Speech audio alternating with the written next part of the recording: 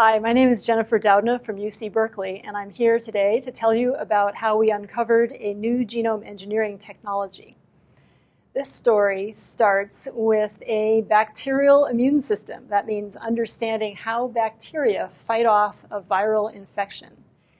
It turns out that a lot of bacteria have in their chromosome, which is what you're looking at here, a sequence of repeats shown in these black diamonds that are interspaced with sequences that are derived from viruses. And these had been noticed by microbiologists who were sequencing bacterial genomes, but nobody knew what the function of these sequences might be until it was noticed that they tend to also occur with a series of genes that are often encode proteins that have homology to enzymes that do interesting things like DNA repair. So it was a hypothesis that this system, which came to be called CRISPR, which is an acronym for this type of repetitive locus, that these CRISPR systems could actually be an acquired immune system in bacteria that might allow sequences to be integrated from viruses and then somehow used later to protect the cell from an infection with that same virus.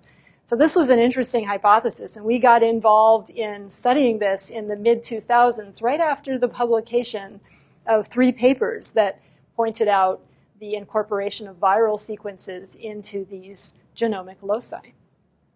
And so what emerged over the next several years was that, in fact, these CRISPR systems really are acquired immune systems in bacteria. So until this point, no one knew that bacteria could actually have a way to adapt to viruses that get into the cell. But this is a way that they do it. And it involves detecting foreign DNA that gets injected, like shown in this example, from a virus that gets into the cell. The CRISPR system allows integration of short pieces of those viral DNA molecules into the CRISPR locus. And then in the second step of that's shown here as CRISPR RNA biogenesis, these CRISPR sequences are actually transcribed in the cell into pieces of RNA that are subsequently used together with proteins encoded by the Cas genes, these CRISPR-associated genes, to form interfering or interference complexes that can use the information in the form of these RNA molecules to base pair with matching sequences in viral DNA. So a very nifty way that bacteria have come up with to take their invaders and turn the sequence information against them. So in my own laboratory, we have been very interested for a long time in understanding how RNA molecules are used to help cells to figure out how to regulate the expression of proteins from the genome. And so this seemed like also a very interesting example of this. And so we started studying the basic molecular mechanisms by which this pathway operates. And in 2011, I went to a scientific conference and I met a colleague of mine, Emmanuel Charpentier, who is shown in this picture on the far left. And Emmanuel's lab works on microbiology problems, and they're particularly interested in bacteria that are human pathogens. She was studying an organism called Streptococcus pyogenes, which is a bacterium that can cause very severe infections in humans. And what was curious in this bug was that it has a CRISPR system, and in that organism, there was a single gene encoding a protein known as Cas9 that had been shown genetically to be required for function of the CRISPR system in Streptococcus pyogenes. But nobody knew at the time what the function of that protein was.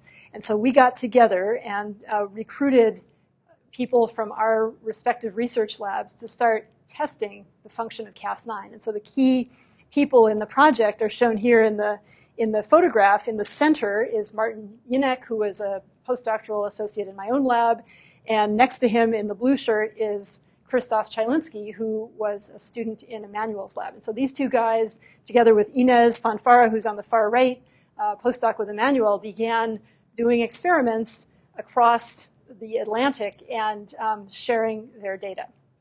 And what they figured out was that Cas9 is actually a fascinating protein that has the ability to interact with DNA and generate a double-stranded break in DNA at sequences that match the sequence in a guide RNA. And in this slide, what you're seeing is the guide RNA and the sequence of the guide in orange that base pairs with one strand of the double helical DNA. And very importantly, this RNA interacts with a second RNA molecule called tracer that forms a structure that recruits the Cas9 protein. So those two RNAs and the single protein in nature are what are required for this protein to recognize what would normally be viral DNAs in the cell, and the protein is able to cut these up literally by breaking up the double helical DNA.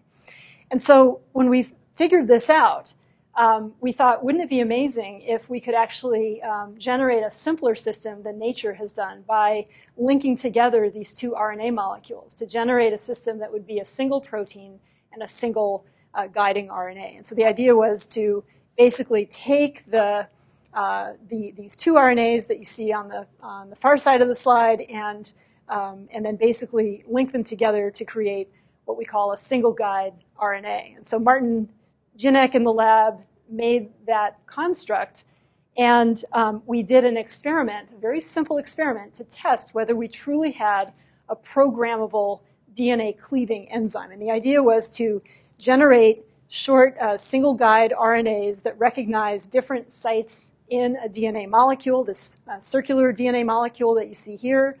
And the guide RNAs were designed to recognize the sequences shown by the red bars in the slide. And the experiment was then to take that plasmid, that circular DNA molecule, and incubate it with two different restriction or cutting enzymes, one called SAL1, which cuts the DNA sort of upstream at the far end of the DNA in this picture in the gray box, and the second site being directed by the RNA-guided Cas9 at these different sites shown in red. And very simple experiment. We did this incubation reaction with plasmid DNA, and this is the result. And so this is what you're looking at is an agarose gel that allows us to separate the cleaved molecules of DNA. And what you can see is that in each of these reaction lanes, we get a different sized DNA molecule released from this doubly digested plasmid that, in which the size of the DNA corresponds to cleavage at the different sites directed by these guide RNA sequences indicated in red. So this was a really exciting moment, actually. Very simple experiment that was kind of an aha moment when we said we really have a programmable DNA cutting enzyme, and we can program it with a short piece of RNA to cleave essentially any double-stranded DNA sequence. So the reason we were so excited about an enzyme that could be programmed to generate double-stranded DNA breaks at any sequence is because there was a long-standing set of experiments in the scientific community that showed that cells have ways of repairing double-stranded DNA breaks that lead to changes in the genomic information in the DNA. And these, so this is a slide that just shows that after a double-stranded break is generated by any kind of enzyme that might do this, including the Cas9 system, those double-stranded breaks in a cell are detected and repaired by two types of pathways. One on the left-hand side that involves non-homologous end joining, in which the ends of the DNA are chemically ligated back together, usually with the introduction of a small insertion or deletion at the site of the break. And then on the right-hand side is another way that repair occurs through homology-directed repair, in which a donor DNA molecule that has sequences that match those flanking the site of the double-stranded break can be integrated into the genome at the site of the break to introduce new genetic information into the genome. And so this had given many scientists the idea that if there were a tool or a technology that allowed scientists or researchers to introduce double-stranded breaks at targeted sites in the DNA of a cell, then together with all of the genome sequencing data that are now available, where we know the whole genetic sequence in a cell, and if you knew where a mutation occurred that causes a disease, for example, you could actually use a technology like this to introduce DNA that would fix a mutation or generate a mutation that you might like to study in a research setting. So the power of this technology is really the idea that we can now generate these types of double-stranded breaks at sites that we choose as scientists by programming Cas9, and then allow the cell to make repairs that introduce genomic changes at the sites of these breaks. But the challenge was how to generate the breaks in the first place. And so a number of different strategies had been produced for doing this in different labs. Most of them, and I'm going to show two specific examples here, one called zinc finger nucleases and the other tau effector domains. These are both programmable ways to generate double-stranded breaks in DNA that rely on protein-based recognition of DNA sequences. So these are proteins that are modular and can be generated in different combinations of modules to recognize different DNA sequences. So it works as a technology, but it requires a lot of protein engineering to do so. And what's really exciting about this CRISPR-Cas9 enzyme is that it's an RNA-programmed protein. So a single protein can be used for any site of DNA where we would like to generate a break by simply changing the sequence of the guide RNA associated with Cas9. So instead of relying on protein-based recognition of DNA, we're relying on RNA-based recognition of DNA, as shown at the bottom. And so what this means is that it's just a system that is simple enough to use that anybody with basic molecular biology training can take advantage of this system to do genome engineering. And so this is a tool then that really, I think, fills out an essential, previously missing component of what we could call biology's IT toolbox that includes not only the ability to sequence DNA and look at its structure. We know about the double helix since the 1950s. And then in the last few decades, it's been possible to use enzymes like restriction enzymes and the polymerase chain reaction to isolate and amplify particular segments of DNA. And now with Cas9, we have a technology that enables facile genome engineering that is available to labs around the world for experiments that they might want to do.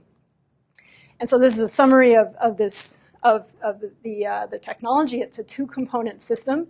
It relies on RNA-DNA base pairing for recognition.